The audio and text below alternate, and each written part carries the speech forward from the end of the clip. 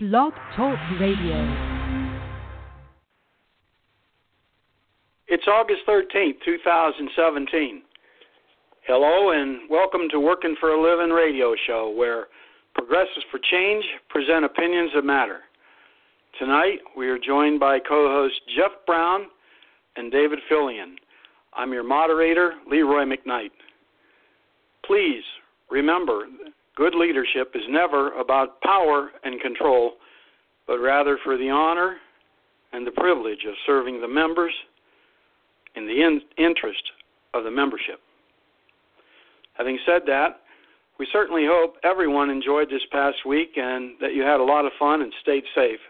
We've had a number of nice days here in mid-Michigan and around the Midwest, so I hope everybody's enjoyed that. A little bit of rain, but hope everybody had fun. We're going to bring on the other co-host here in a couple of minutes. Let's get through these announcements first. Announcement number one, remember the team Workin for a Livin supports Medicare for everyone. Also, we'd like to see the Social Security uncapped to help pay for that. Okay. Team Workin for a Livin continues to oppose the Workin Families Flexibility Act. Announcement number three, Team Workin for a Livin continues to stand shoulder to shoulder with the Michigan building trades against the legislation introduced to repeal Michigan's prevailing wage. They have renewed their request to decline to sign any petition you are presented with that has anything to do with the prevailing wage. That's a request from the Michigan building trades. Announcement number four, automobile fuel economy is up from 2008, but essentially flat since 2014, currently at 25.4 miles per gallon. That's pretty good. I got a new vehicle, and I'm getting about that in city and about 33 on the highway. So I'm real pleased with that, actually. So, and everybody getting a new vehicle ought to like that. That's up from around, I think, 19 on average in 2008. Announcement number five, UAW Local 22 has held a job fair for people with criminal records. We know that many offenders have made corrections in their life and deserve a chance at a job with good wages. Keeping in mind, though, 29 U.S.C. 504. Announcement number six, the Missouri Repeal Right to Work Initiative now has 300,000 signatures and still counting, more than 150% of their goal. This has never before been done in Missouri history. Workin for a Livin sends a great big congratulations to all involved in making this very special history in Missouri. Best wishes in the coming ballot election. In a related story, on August 8th, two nonprofits have donated $600,000 to two political action committees. American Democracy Alliance donated $350K to the Liberty Alliance PAC and $150K to Missourians for Worker Freedom, for a total of $500,000. Also, Governor Eric Gritton's nonprofit, A New Missouri Inc., donated $100,000 to Missourians for Worker Freedom, for a grand total of $600,000. Two nonprofit entities gave $600,000 using only 3 bank transactions on the same day to two political action committees that are intended to fight the repeal for right to work. So there's a lot of money in this, and if you can help the people in Missouri with a little financial donation, please consider it. Having said that, given that they've donated so much with so few bank transactions, can anyone say campaign finance reform? They probably find another hole, though. It's a lot of money from two organizations to two organizations using 3 bank transactions. Announcement number 8, reportedly Nissan used some underhanded methods during our UAW certification election. We'll have more on that in the show later. Announcement number 9. You may recall we discussed the Lansing 2nd Ward and the situation there 2 shows ago. And the results were Jeremy Garza, that all of the other unions in the area of Lansing, Michigan, he garnered 1,190 votes. The incumbent that has blighted the 2nd Ward for the last 4 years at least garnered 660 votes. Union brother, recording secretary for plumbers and pipe fitters, Jeremy Garza, almost 2-1. Congratulations to our union brother, even though the endorsement from the UAW went the other way. Announcement number 10.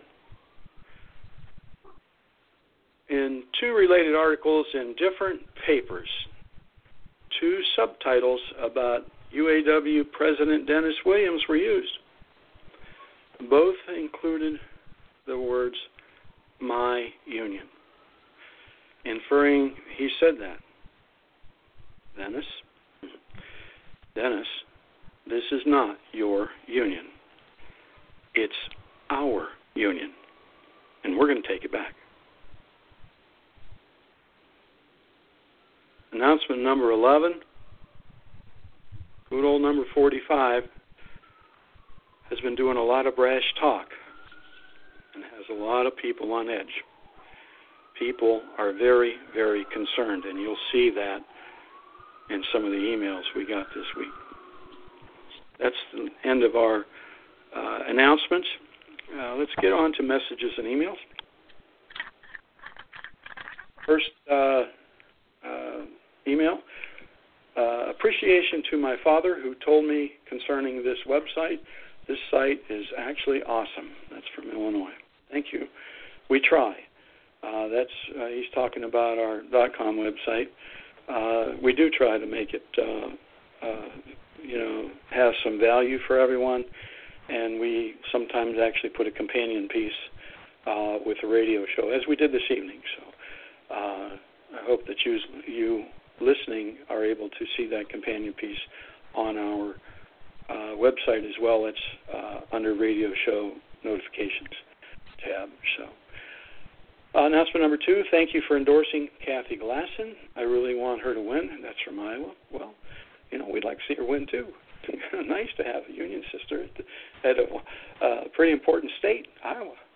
So best wishes from all of us at Workin for Livin to Kathy Glasson in her bid to be governor there. And there's also a page on our website that you can learn more about Kathy Glasson. Also, there's an address there to send money should you choose to feel so inclined. Now, I believe this is a message from number 3.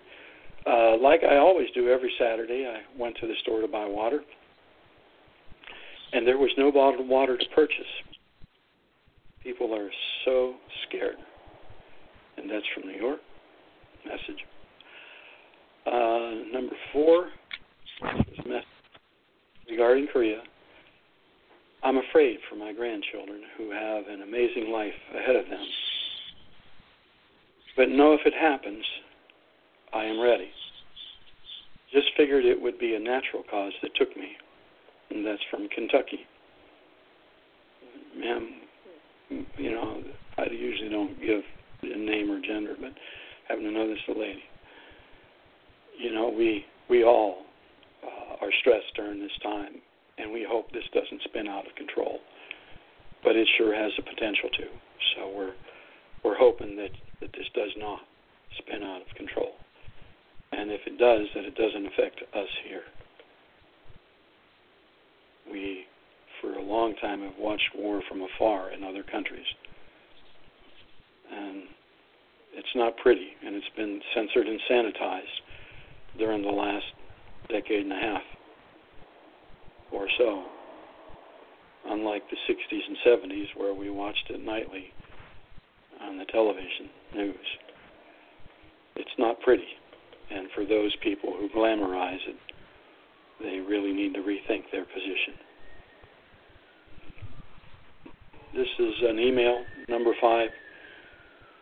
Thank you for all what you are doing. I'm reading that verbatim, so for all of what you're doing. And that's from Michigan. And, thank you for recognizing that we're trying here. We've done a lot of things to inform the membership, educate the membership on different issues when they come up. And you'll see this evening that there's issues out there that are still troublesome. But thank you for taking the time to write in. We appreciate it. Next is we have this week in Worker News, but first let's have this week's quote. This is from Eleanor Delano Roosevelt, and I think it's apropos for the times that we have and the pinch point that seems to be upon us with the two leaders going at each other pretty hard. And they even brought in Venezuela over the weekend so far. Hopefully this won't spin out of control. But here's the quote from Franklin Delano Roosevelt. I have seen war. I have seen war on the sea. I have seen blood running from the wounded. I have seen dead in the mud. I've seen dead in the mud.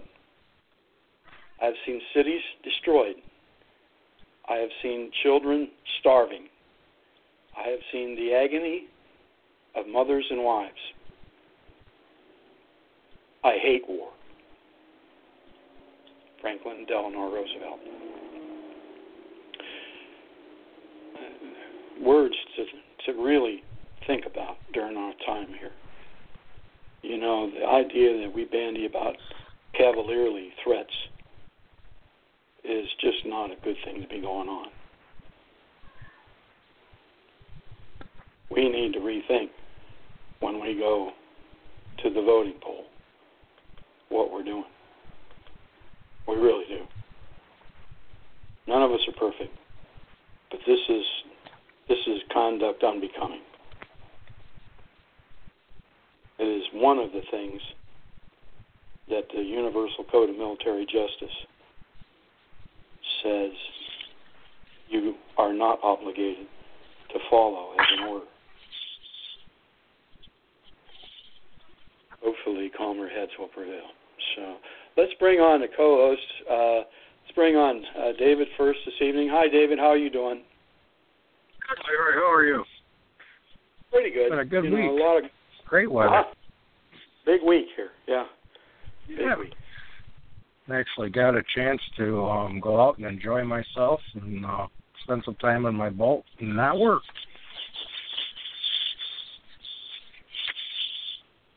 Good.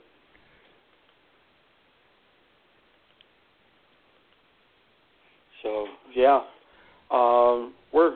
go ahead. You got a chance to be in your boat? Yeah. I actually had a chance to go out and do some fishing and didn't catch a ton of fish, but enough. Okay, that's nice. Seems like God gives you what you need when you need it. Not more than you need, but just enough. Well, there you go. As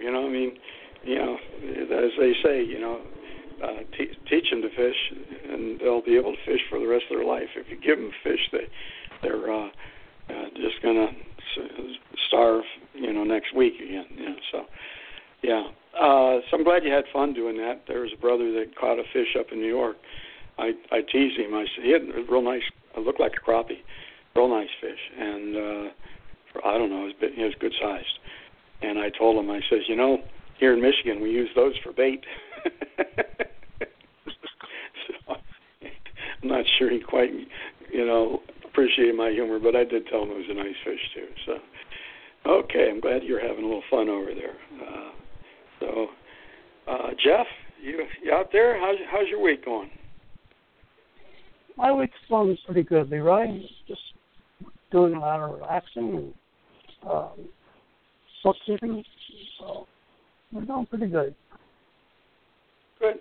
That's good. Yeah, I think. Didn't you say there's some sort of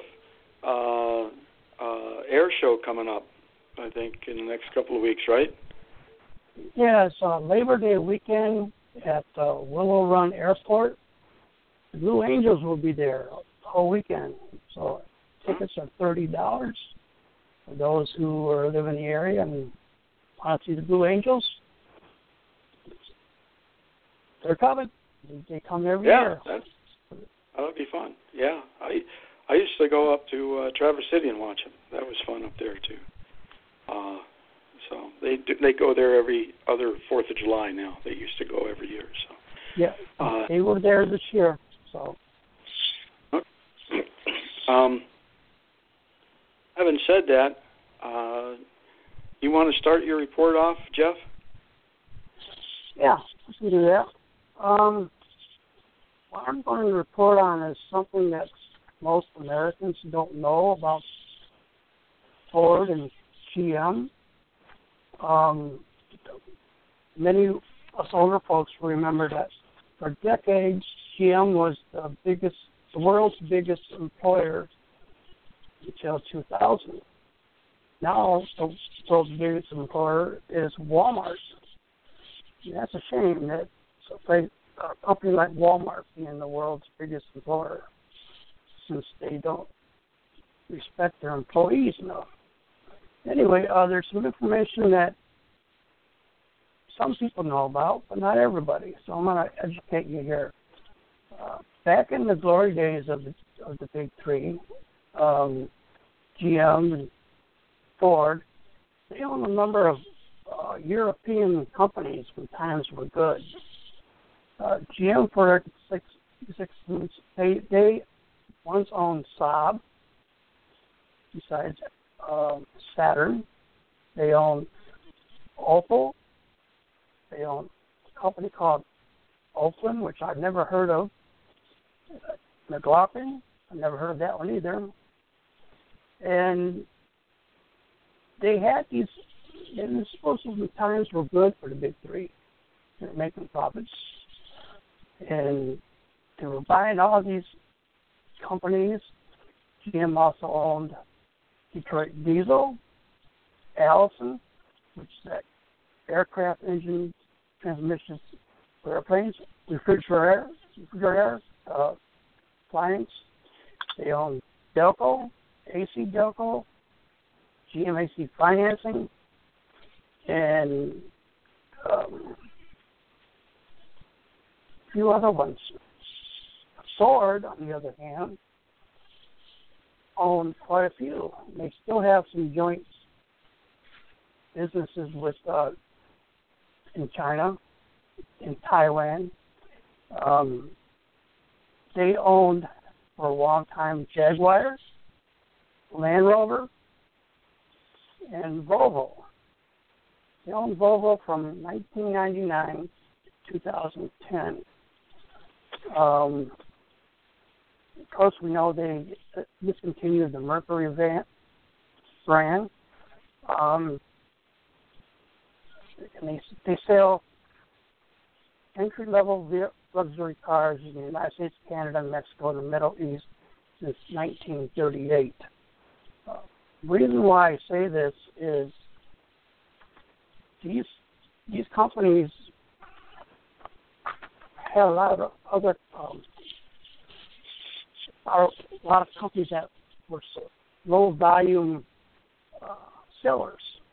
You don't see Land Rover very much in the States. You don't see too many Saabs. You don't see too many Volvos, too many Jaguars. They're too expensive. What Ford and GM should have done was to not purchase these companies, but just put the money away for retirees' retirement plans. You know, we all knew that someday all of us baby boomers would retire about the same time. And then with the financial crisis of 2007, 2008, You know, GM and Chrysler went through the bailout. And it made a lot of us auto workers a little angry. Those of us who know the history and what products they own at the time. The bailout supports GM to sell most of their other companies. Ford volunteered because they didn't take a bailout.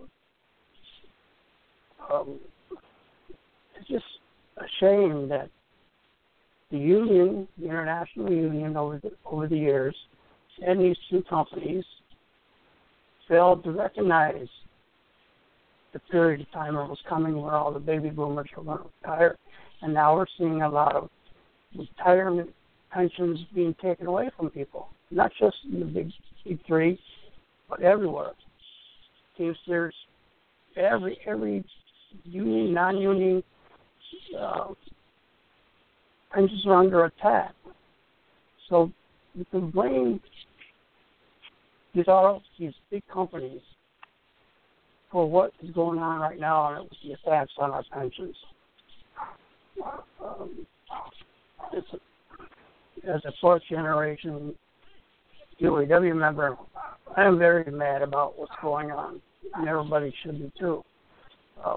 They've seen it come. They knew it was coming, but they didn't prepare for it. None of this. We now have people working two-tier, which we are going to stop. Working for Livin caucus will always remove the second-tier pay and give those people back the pensions, or give them the pensions that they can live on. There's not much more to say, but I am just really frustrated with all these companies who didn't prepare for retirement of the baby boomers. It's more than sad. It's almost criminal. And our UAW owns a lot of that blame for not foreseeing it. I'm sure Walter would have done things differently if he had survived the plane crash. But it just, the world is not like it used to be. And we have to fight the battles that we can, and hopefully we get more people in our side to fight for these pensions. And we've been watching Mark Fields. When he left Ford Motor Company, he took $551 million just to leave the company. And that's a lot of money that should be going to the employees, second tier, retirees. It's just disgraceful. It's a spit in the eye. And Dennis Williams, if you're listening, how much of your pension will you lose if the stock market falls below the magic number that your teams negotiated in the 2015 contracts? I would like to know, Dennis. You say that this is your union? Like Leroy said, no. We are the union. And we believe in our official song, the chant, solidarity forever. And you, sir, are an insult to the entire union movement. So that's all I got, Leroy.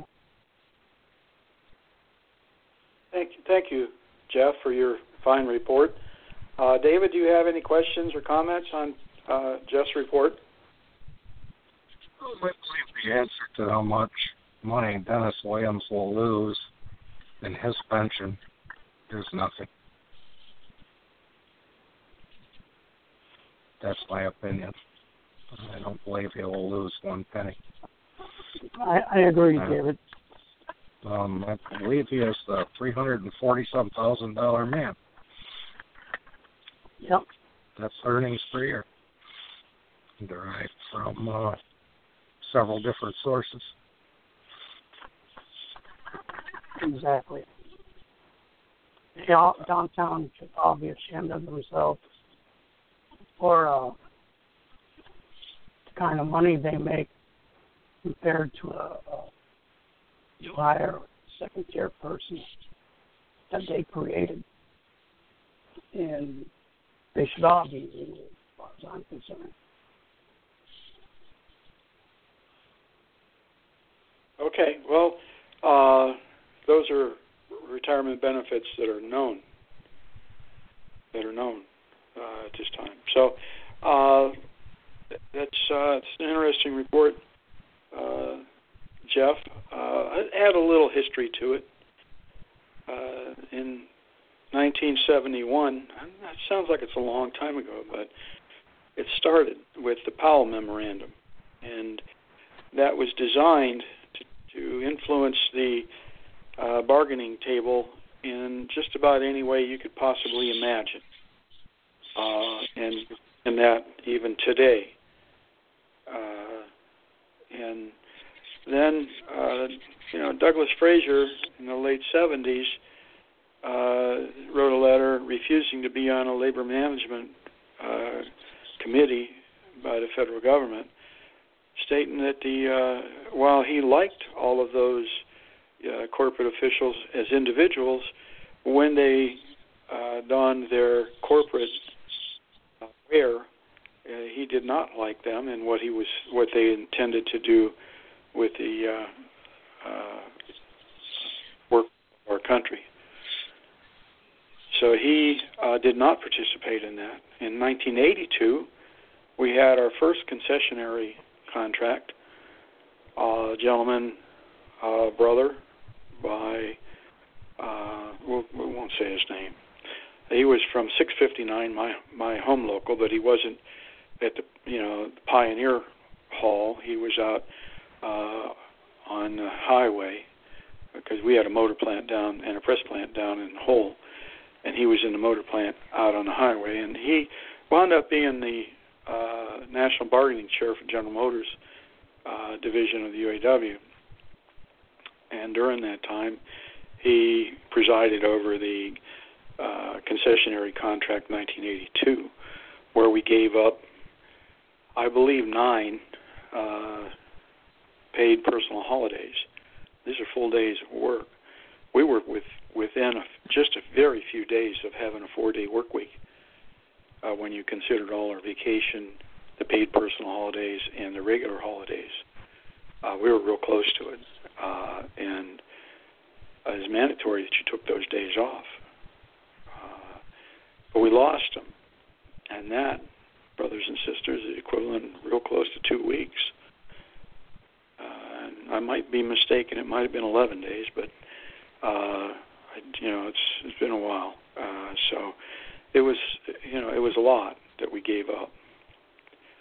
And we were told that the money that they're going to garner from us giving that money back in paid personal holidays and thus making their corporation more productive by us working was to make our jobs more secure.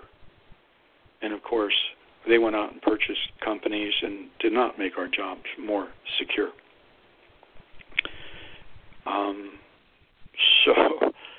Not our core jobs, anyhow. And they've purchased and sold a lot of companies. And, of course, in the last, I'm going to say 17 years or so, 15 anyhow, we have had a lot of concessions, most certainly since 2006, 2005, when they filed it, and with the advent of the VEBA and now the pension that the corporation, at least General Motors, no longer has to participate in. And people at leadership are resting on the laurels of things that were gained by previous leadership, saying, look what you have. But it's certainly not attributable to the current leadership. And they need to be removed and replaced. It's just to concur with what Jeff said earlier in his report. So that's a little history, so that you know the VIVA, since the VIVA, through a number of losses, notwithstanding the reimbursement for Medicare, the COLA catch-up, otherwise known as the Christmas bonus, some health care issues. The retirees have lost very nearly $4,000. At one time, it was over $4,000 a year, and that's a lot of money to take away after you retire. And there's language in the agreement now that would take another $8,500 should the funding go below 80%, as Jeff was talking about. And as he also says, borders on the criminal to take money away from people that worked their whole life and retired and expected to make so much money.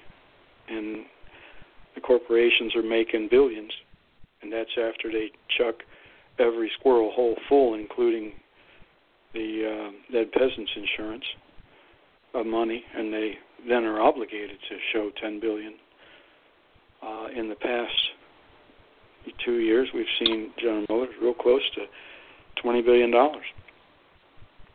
Real close to it. I think it's like 19.6, something like that. A lot of money. And where's our share is the question. Where's our share? So, having said that, thank you for your report, Jeff. You did a nice job. Listeners, hope we hear from you on Jeff's report. Okay, David, I think you have a very interesting report, just like Jeff's, on a current issue that might interest some people. Jeff had historical perspective. You're going to have a current perspective, and I'm going to wrap it up. So go ahead, David. I would like to start my report by making a statement, Leroy. In a rare moment of agreement with the ruling caucus, we join in their rebuke of the opponents who have gleefully pushed their PR machine into overdrive to besmirch the entire union based on the conduct of just a small handful of actors and to advance their anti-worker agenda. Having said that, this week I came across an article. It's put out by a news organization called Payday Report. Payday Report is supported by dues.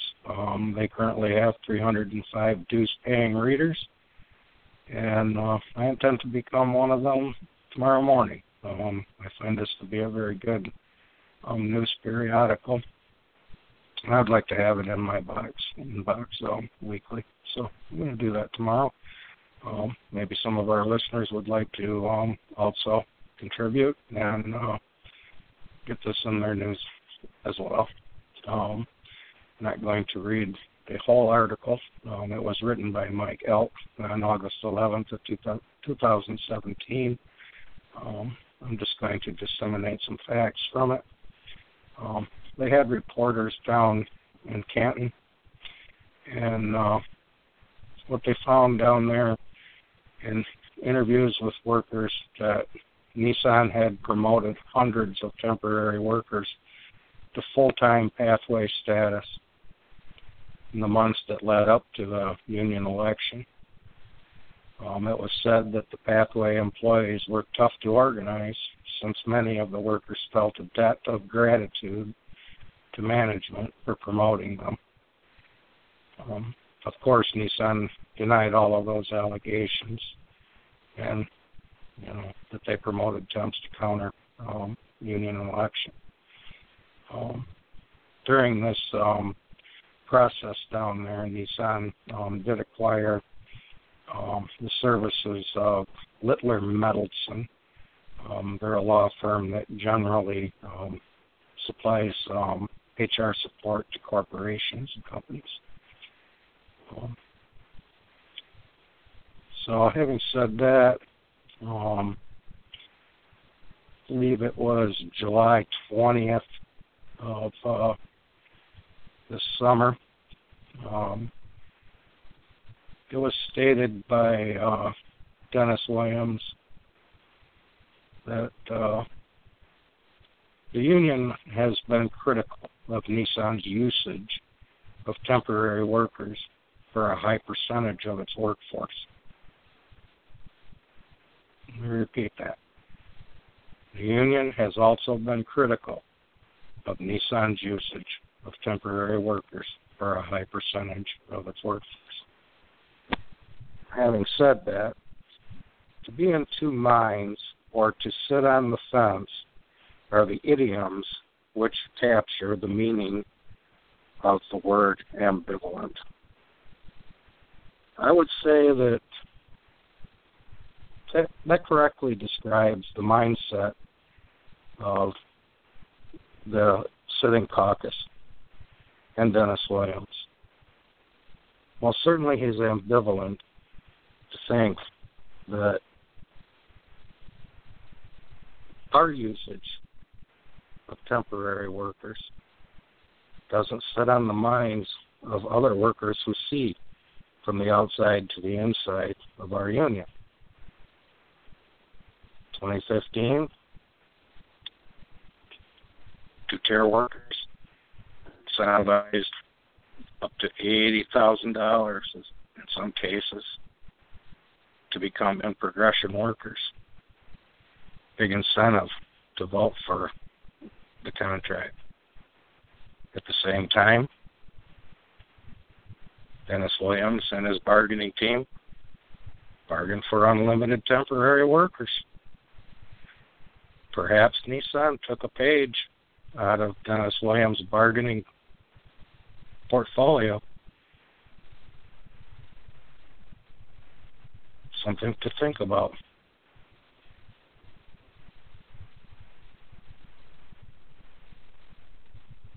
So that's about what I have to say about the temporary workers, Leroy.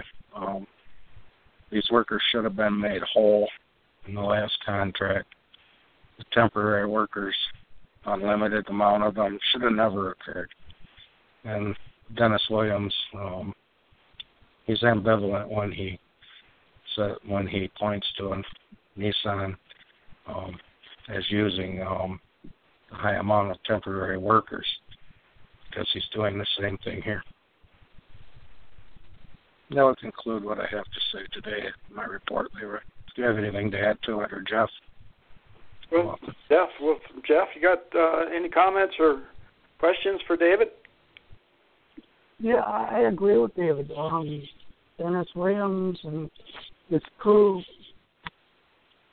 once again, let the companies rule however they wanted to, and turn around backfired on Dennis. So, good job, Dennis, for destroying people's lives. That's all I got. All right. Okay.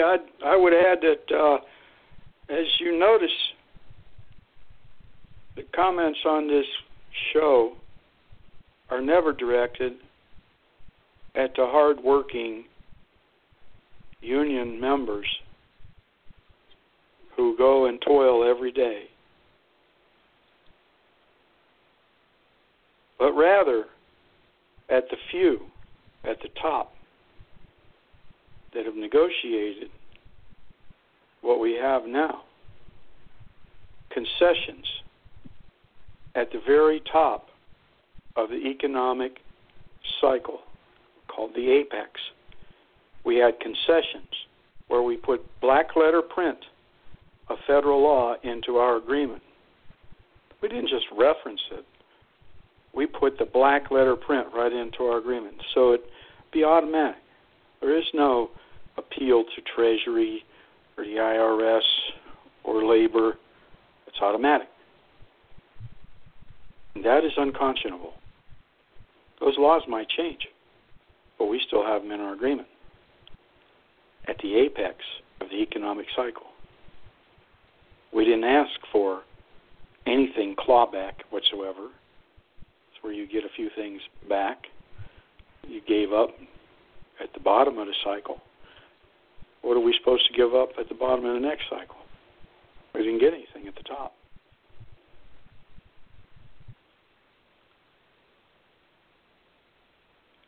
So, the bargaining prowess of our leadership is very much in question. So, although we do agree with you, ruling caucus, that we oppose those who have taken great advantage and spoke against our union. And we will make, as sure as day is long, we will make the managers of Nissan regret their usage of underhanded dealings in this election. They'll regret it. Our members will be represented by us. We'll have another election. We have to wait a year. They'll regret it. So, having said that, that's unless David has anything else to add from his report. No, I'm good, Leroy. All right. Okay. Thank you. Let me just. How much time? We got a little time. Let me talk about Medicare for a second. Let's talk about Social Security, too. Since the 30s, people have paid into Social Security. In the early 70s, thereabouts, they started adding a dimension of Social Security H, which was for health care, and they, it's been called all kinds of things since, but they break it out. And that was to supply Medicare. Now, the Congress, Rostenkowski was the congressman in charge of Ways and Means out of Chicago for a very long time. And he allowed bills to come in to borrow from Social Security. That money was then spent on things, and I'm going to pick on EDS because I'm familiar with it, on things like EDS, Electronic Data Systems, owned by the familiar Ross Perot. Well, Ross wasn't too bad. I mean, he didn't like unions, but he paid his people pretty well. Nobody, wanted there. And he got rich. He paid some $2 billion for a portion of General Motors at one time. Very wealthy man. He went to the United States Naval Academy. He was a commander in the United States Navy. Lots of credentials.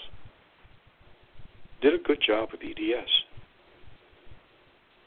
But he did it with monies borrowed from Social Security, arguably, to pay him to provide a service.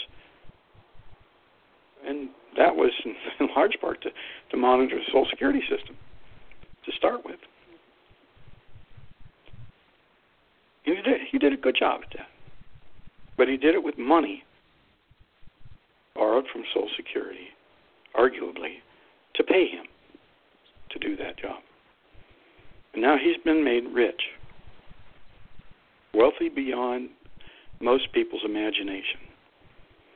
And he is but one of the 1% in our nation that control 95% of the wealth. We 99%ers who control 5% of the wealth have been asked with our 5% to pay for everything. even though the money that was borrowed from Social Security made everybody else wealthy through some project. You can find, it's trackable. So what's wrong? What's wrong with telling the wealthy to pay a little bit? I mean, they're talking now in Congress that the wealthy should pay 44% income tax. And I don't think that's right either. But if they were put into the Social Security system by uncapping Social Security from the $129,000, I think it is now, and put all their money at,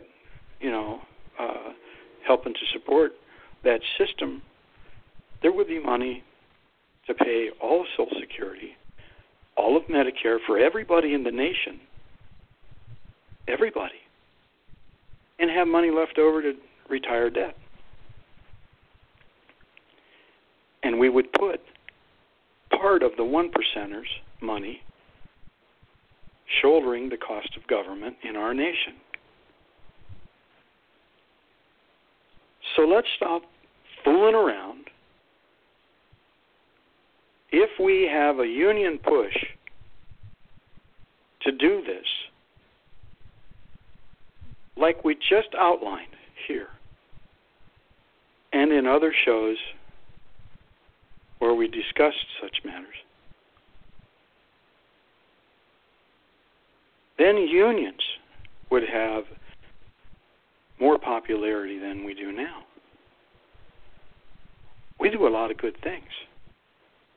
If we could do just this one thing to impose upon the elected officials of this nation to put a health care system in place that already exists for everybody over 65, and tell it, make it for everybody. Tell them to make it for everybody. Tell Congress. But uncap the Social Security limit of $129,000. Now you pull in the 1%ers' money, and you didn't really hurt them too bad now, did you? 15%. That's what it is.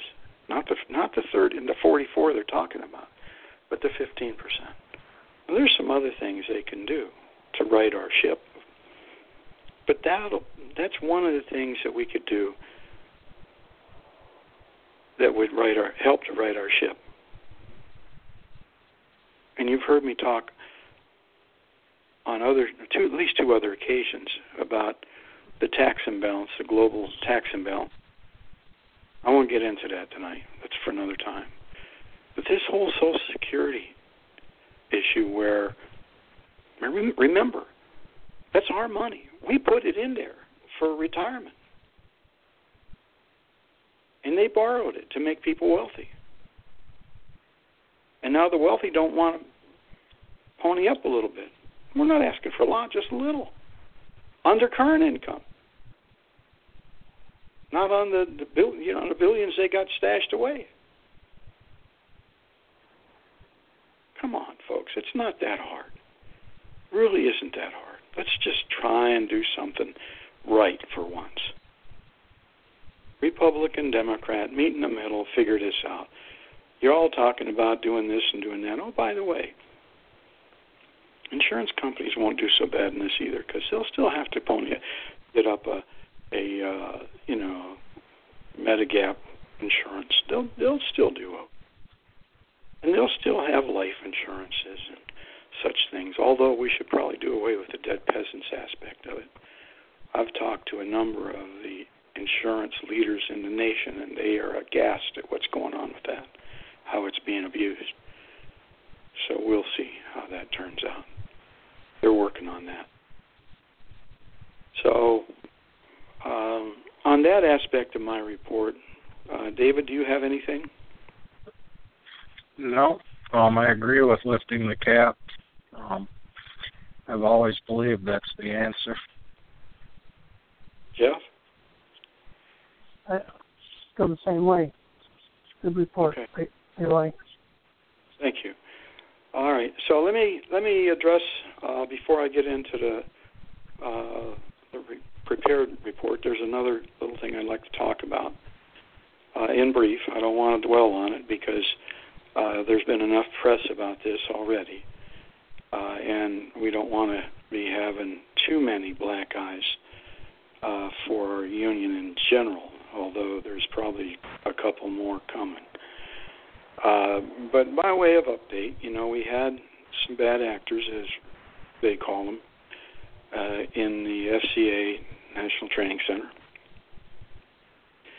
The same day that July 26th that came out, the UAW announced that you're going to have an internal audit by an outside legal firm on the Ford and the GM entities that are the joint funded entities, supposedly joint funded entities. And we talked about that in the last couple shows about how the funding is supposed to go. But for now, we'll just give them that this is funded by corporations. And that seems to be manifesting itself because Ford has said they are not going to share their financial records in their NTC with the UAW. And buying through their outside legal audit team. They're not going to share their records. People wonder why would they be so disposed and not express transparency. So that's a real good question. The other question, well, I'll just ask this. What does that mean to all of you that Ford will not, and I'm going to ask for email on this, Ford will not disclose the financial records for their NTC. And, of course, GM's being audited. We haven't heard anything out of them. Their mum, according to this report we had. So it should mean something to you that Ford, beyond beyond what on the surface, the appearances of impropriety, there's more to the structure of Ford not sharing the financial records with the UAW. We'll get into that in the future, but that's a question that's out there. If those of you who know unions should understand what the question is all about. Why is it so telling that Ford won't share its financial records for their NTC? I kind of give you a little hint at the first part of this segment. So I'm not going to ask Jeff to comment on that this time for a variety of reasons. And Jeff, you know why, right? Yes, I do. Okay, thank you. I just want everybody else to know that you understand that. You're not being slighted in any way. There's a reason for that. David, do you have any comments on that? No, I don't, Leroy. Okay. I believe it begs the question that for some reason they don't want to share. But more importantly, this isn't so much that the reason they don't want to share. Correct. More importantly, that they won't share them with the UAW. Okay. Very, very, very telling to those who really understand, like Brother Skip in Alabama. Thank you, Brother Skip. I know you're out there, and we really appreciate everything you've done over the years. This is finally coming to a head, my friend. Thank you for everything you've done. We really appreciate, and all of those around you, and you know who you are. You all know who you are as well. We really appreciate each and every one of you that have participated in finally bringing this to some sort of resolution. And it's coming to a resolution, believe me. There's NTCs out there, and then what it seemed to be breeding ground now, don't they, for this corruption. And then there's other things, other entities out there called Labor Education Training Corporation. And I can just hear the puckering of sphincters in Solidarity House at the mention of those words.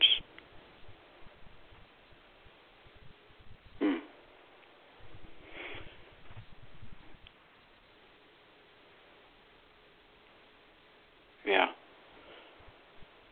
Guys, don't get too indignant down there. And lady. So, that's the end of what I had to say on this matter. I have another report that we sort of highlighted on the show, and we made a companion page out of it. And I want to thank the team members that brought this to the fore. We had a discussion, and we were talking about a completely different issue. And I'll be darned, we looked at these reports, and there's something amiss. Okay? Something very much amiss. Now, we have a companion page on our website, and it's going to be under radio show notifications. It'll be the top post. So those of you that want to follow along, okay, and we're going to go down from the top, okay, and it says, that the radio show companion page and some explanation about why. And then it says the image below is part of the UAW's accounting for the tax year, for the year ending. This is not a tax thing because it could be different. This is for the year ending 2014, and it has as compared to 2013. Okay, and there are two boxes there. And, they might not, they're clearer here now than they were when I was putting this together. So, if you want more clarity, there's a link to this page. And this is the back pages of Solidarity Magazine that had the report for 2014 in it. This is for the year 2014. Okay, and you can see on the second box down, these, we didn't want to exclude any of their accounting that they publish to the membership. This is their publishing to the membership. This is not fabricated. This is theirs. It's a screenshot of theirs. Okay, because we're members, we have access to it. Okay, and we made this access available to you without having to follow through all these documents. But you can click that yellow link just above the two boxes here, and that'll take you to the page where these came from, the exact page. You might have to scroll down just a little bit, but not much. So on the second box on line 3, it says Strike and Defense Fund, and then it has some numbers along there, and it says the increase from the right. It says the increase, decrease. Then it has the year end for 2013, and then it has the year end for 2014. Okay, and those are reported, and it shows that the decrease in the fund was $36,658,298.12. Okay, those are dollars, $36 million, and 658 rounded. We lost in the Strike and Defense Fund, and that was probably because we had some people out or used as defense. It's in just a strike or lockout. This has been changed in 2014 from the Strike Fund to the Strike and Defense Fund so that it can use monies for other things to defend the union. Okay?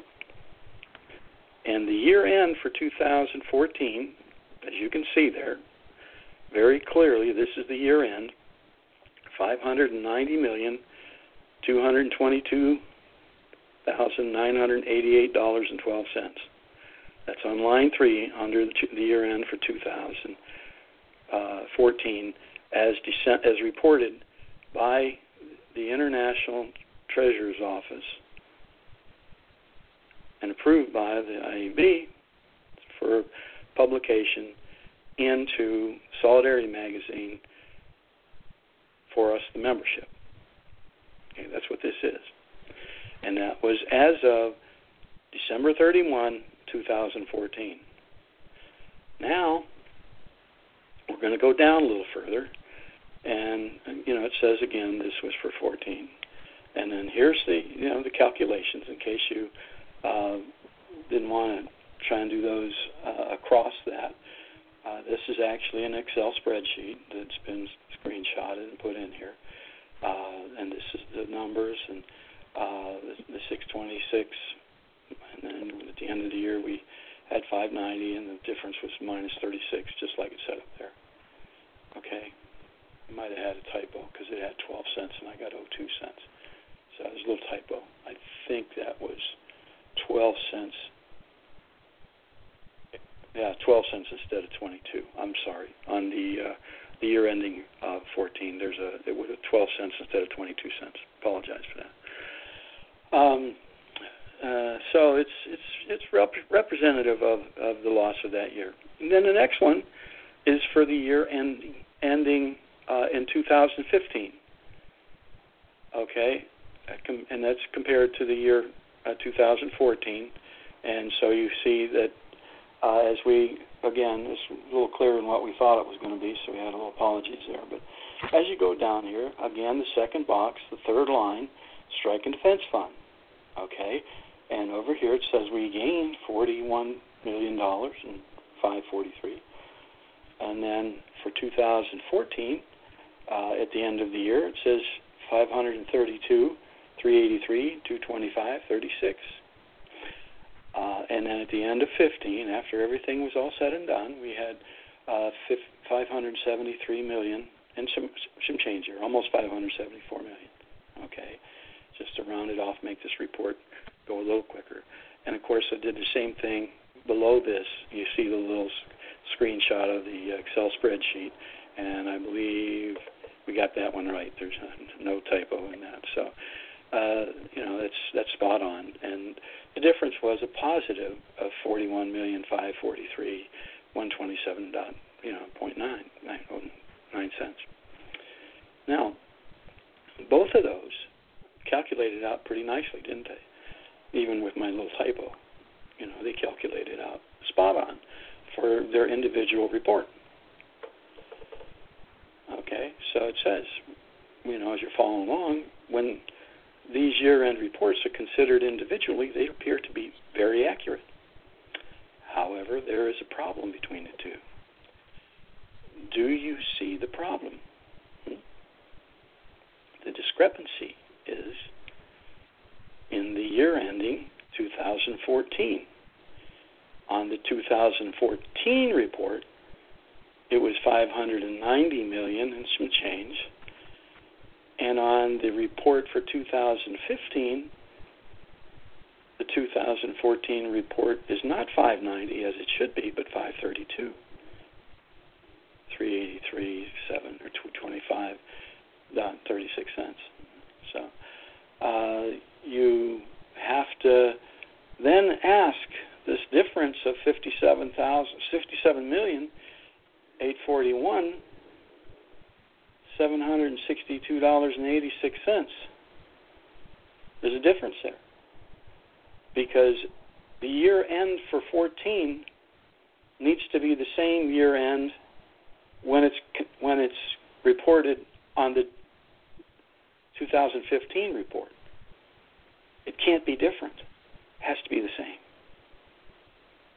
So the question is, Dennis and Gary, what happened to $57,841,762.86?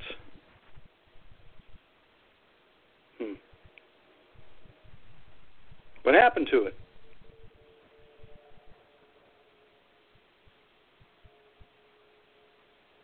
The year end for 14 at $5.90 on the 14 report, and the year end for 14 on the 15 report are required to be the same.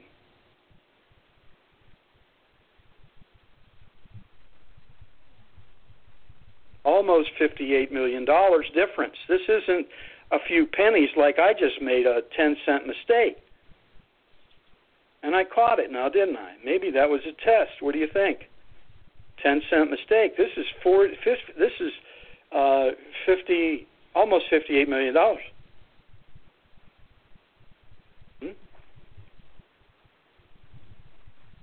Where'd it go? We don't know.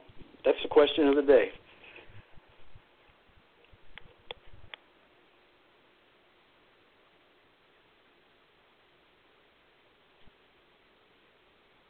My union has suffered a setback. One of the headlines. My union is honest. One of the headlines. Honestly explained is $58 million to us. We'd like to know. You've been pretty good at making your press releases. Go ahead. Maybe there's some good explanation for it. All we want to do is know what it is.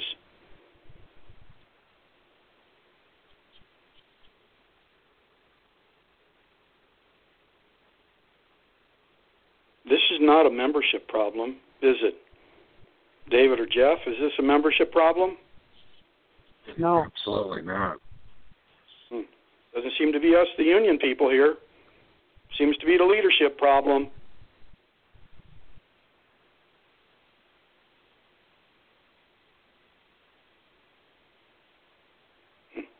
Well, there you have it, folks, listeners. First, I want, David, do you have any comments on almost $58 million missing? Where to go? I mean, I don't want to say it's missing, because it could be something that they're doing here that we don't understand as educated people. Us geniuses out here asking questions like this, maybe they're brighter than us over there in the leadership. But let's just say it's kind of like the shell game. Where's the P? Where's P? Go ahead. I believe they should be out there now, making a statement as to where is this money. Okay. And if these are mistakes in their records, fix them. Give us the correct figures. Perhaps the feds would be interested in knowing as well what happened to nearly $58 million. Yeah. Seems to be the... I've always said from the very beginning, when the name was changed to the Strike and Defense Fund, that no member ever saw the bylaws for that Strike and Defense Fund. We're in the dark there. We have no idea what that says. Do you? I don't know. No. I know it's a separate entity. I don't believe it is. They had to start a new trust to do it. Because the old trust, they had to end that. They used to... You have to have new bylaws. The IRS knows what they are. Yep. Correct. That's correct. Jeff? I would like to challenge Dennis Williams or Gary Castilla to produce the documents. Everybody wants to know. We are the membership. We are demanding you to give us the answers. And if you don't, it's just another black eye on you. And as we know you're listening, to produce the records. Okay, thank you, Jeff. I want to point out something. Every month, Financial Secretary Local Union makes available to the membership financial report. And any member can raise their hand and question the financial report. What about this here? This doesn't seem to add up.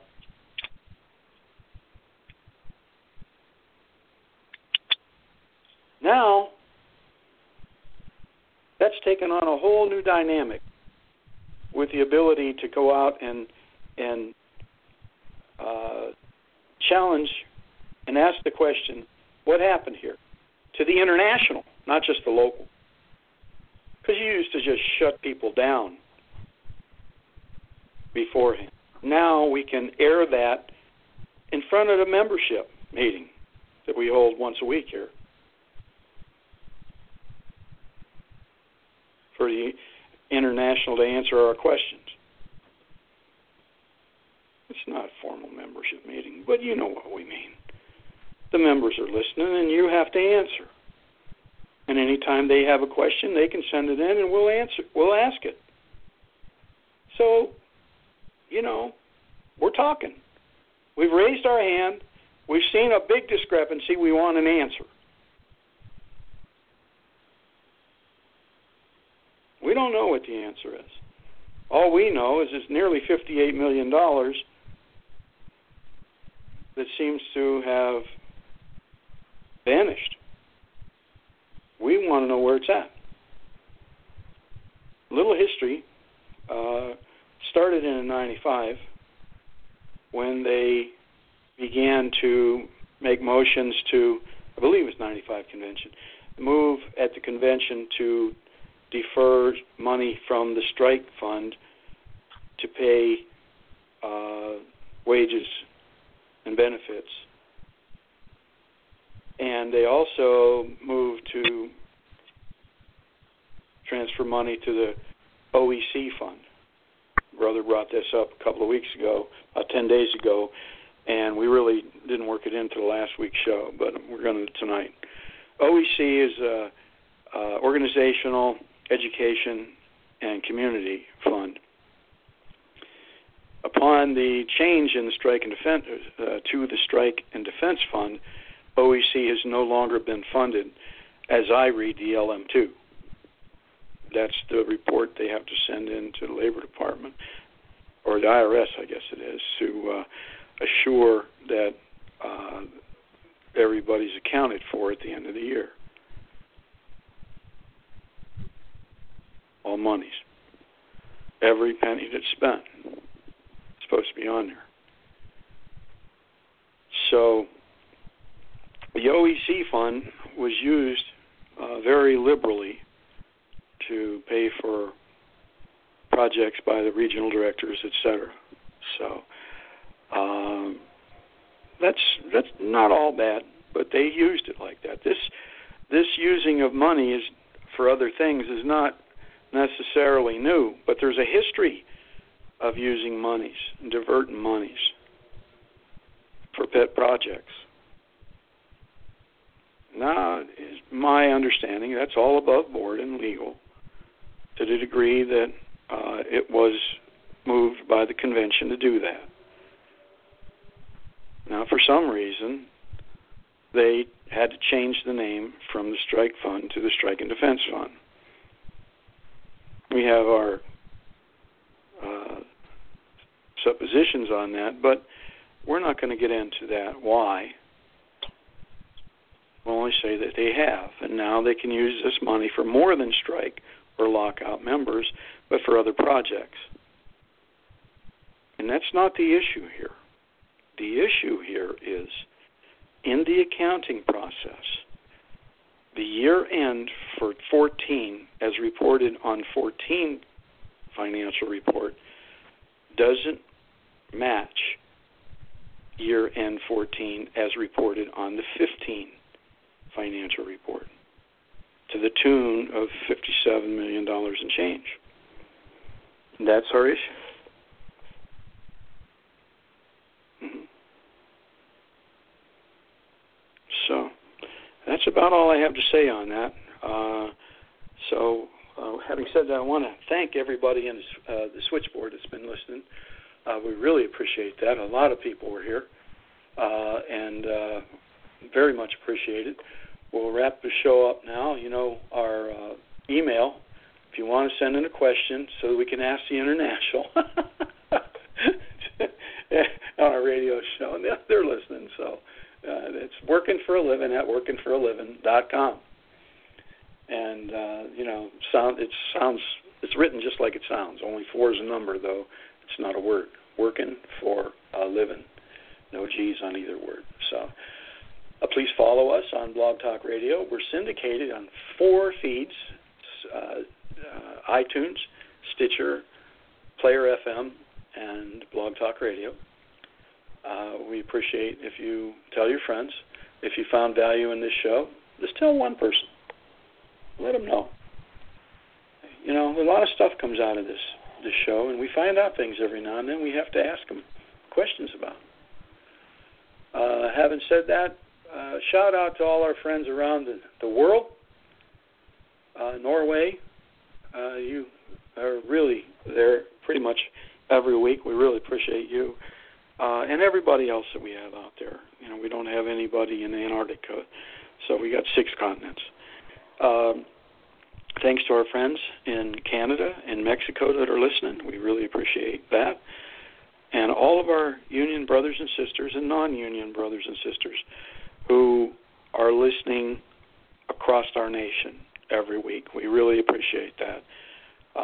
And, you know, this show is having a lot of effect. You know, we call them out from time to time on issues of importance to working men and women. For example, the second ward in Lansing. We hope they have the good sense to reverse their endorsement for the general election. The people there have raised, our members have raised the issue that they don't want the current incumbent there any longer. It's a blighted area. The property values are going down. Crime is high. Unregulated medical marijuana places. We're not mad at it. We just want it regulated. Jeff Hank was just renounced, our friend of the show, and comes on every now and then, just renounced for putting his, rebuked for putting his petitions in, and was told they wasn't enough. There weren't enough signatures, and it turned out they were. And then they seem to have a procedure matter now that they're trying to hold him up on.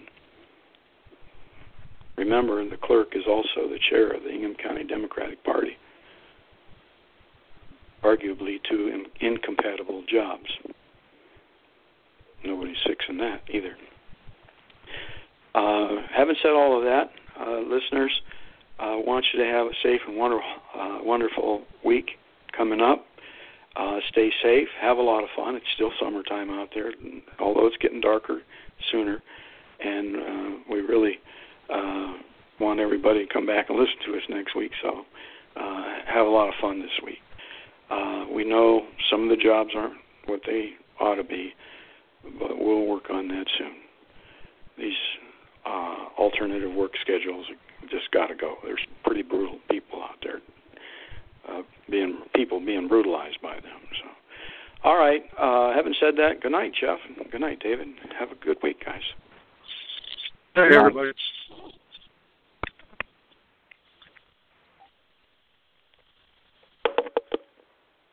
See you again on August 20th.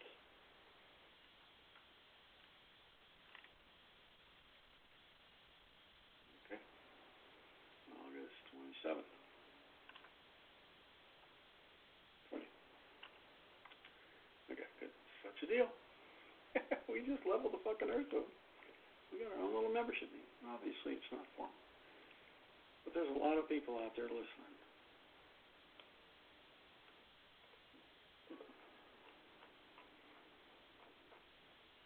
Obviously, it's not formal. But there's a lot of people out there listening.